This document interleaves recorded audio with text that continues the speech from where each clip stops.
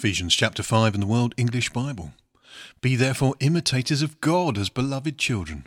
Walk in love, even as Christ also loved us and gave himself up for us, an offering and a sacrifice to God for a sweet-smelling fragrance.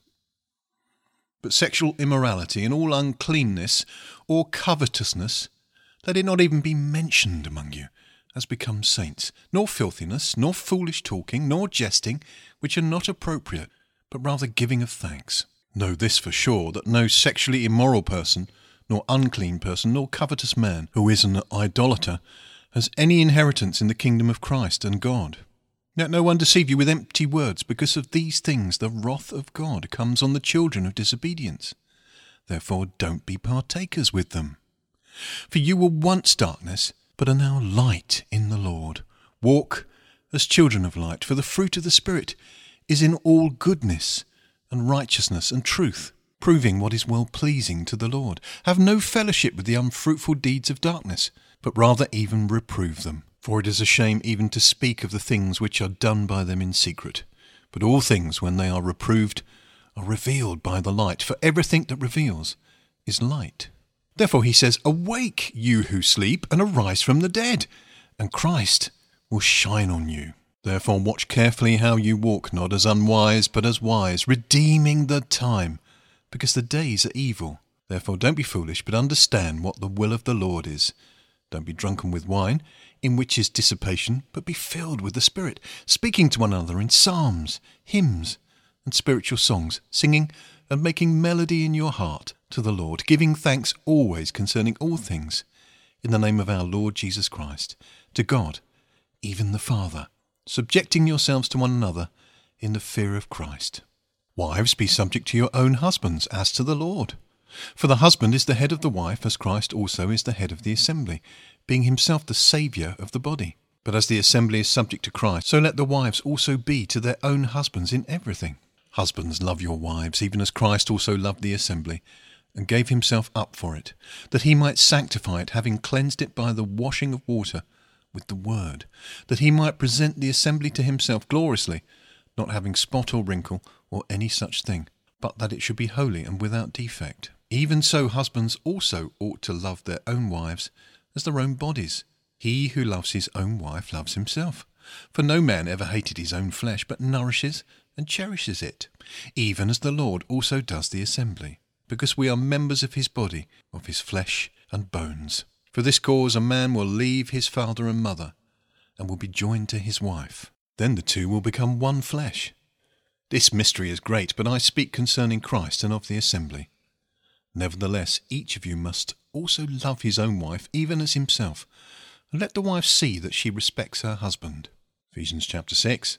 Children, obey your parents in the Lord, for this is right. Honour your father and mother, which is the first commandment with a promise, that it may be well with you, and you may live long on the earth.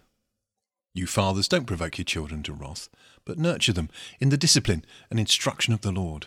Servants, be obedient to those who according to the flesh are your masters, with fear and trembling, in singleness of your heart, as to Christ, not in the way of service only when eyes are on you, as men pleasers, but as servants of Christ, doing the will of God from the heart, with good will, doing service as to the Lord, and not to men, knowing that whatever good thing each one does, he will receive the same good again from the Lord, whether he is bound or free. You masters, do the same things to them, and give up threatening, knowing that he who is both their master and yours is in heaven, and there is no partiality with him. Finally, be strong in the Lord and in the strength of his might. Put on the whole armour of God, that you may be able to stand against the wiles of the devil. For our wrestling is not against flesh and blood, but against the principalities, against the powers, against the world's rulers of the darkness of this age, and against the spiritual forces of wickedness in the heavenly places. Therefore put on the whole armour of God, that you may be able to withstand in the evil day, and having done all, to stand. Stand, therefore, having the utility belt of truth buckled around your waist, and having put on the breastplate of righteousness, and having fitted your feet with the preparation of the good news of peace, above all taking up the shield of faith, with which you will be able to quench all the fiery darts of the evil one, and take the helmet of salvation and the sword of the Spirit, which is the word of God, with all prayer and requests, praying at all times in the Spirit, and being watchful to this end in all perseverance and requests for all the saints, on my behalf, that utterance may be given to me in opening my mouth, to make known with boldness the mystery of the good news, for which I am an ambassador in chains, that in it I may speak boldly, as I ought to speak. But that you also may know my affairs, how I am doing, Tychicus, the beloved brother and faithful servant in the Lord, will make known to you all things. I have sent him to you for this very purpose, so that you may know our state, and that he may comfort your hearts. Peace to the brothers and love with faith, from God the Father and the Lord Jesus Christ. Grace be with all those who love our Lord Jesus with incorruptible love. Amen. Psalm 10, World English Bible. Why do you stand far off, Yahweh? Why do you hide yourself in times of trouble? In arrogance the wicked hunt down the weak. They are caught in the schemes that they devise. For the wicked boasts of his heart's cravings. He blesses the greedy and condemns Yahweh. The wicked, in the pride of his face, has no room in his thoughts for God. His ways are prosperous at all times. He is arrogant, and your laws are far from his sight. As for all his adversaries, he sneers at them. He says in his heart, I shall not be shaken, for generations I shall have no trouble. His mouth is full of cursing, deceit, and oppression. Under his tongue is mischief and iniquity. He lies in wait near the villages. From ambushes he murders the innocent. His eyes are secretly set against the helpless. He lurks in secret as a lion in his ambush. He lies in wait to catch the helpless. He catches the helpless when he draws him in his net. The helpless are crushed. They collapse. They fall under his strength. He says in his heart, God has forgotten. He hides his face, he will never see it. Arise, Yahweh, God, lift up your hand. Don't forget the helpless. Why does the wicked person condemn God and say in his heart, God won't call me into account? But you do see trouble and grief. You consider it to take it into your hand. You keep the victim and the fatherless.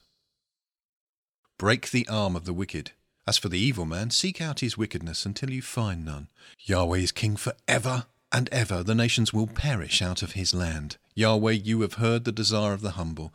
You will prepare their heart. You will cause your ear to hear, to judge the fatherless and the oppressed, that man who is of the earth may terrify no more.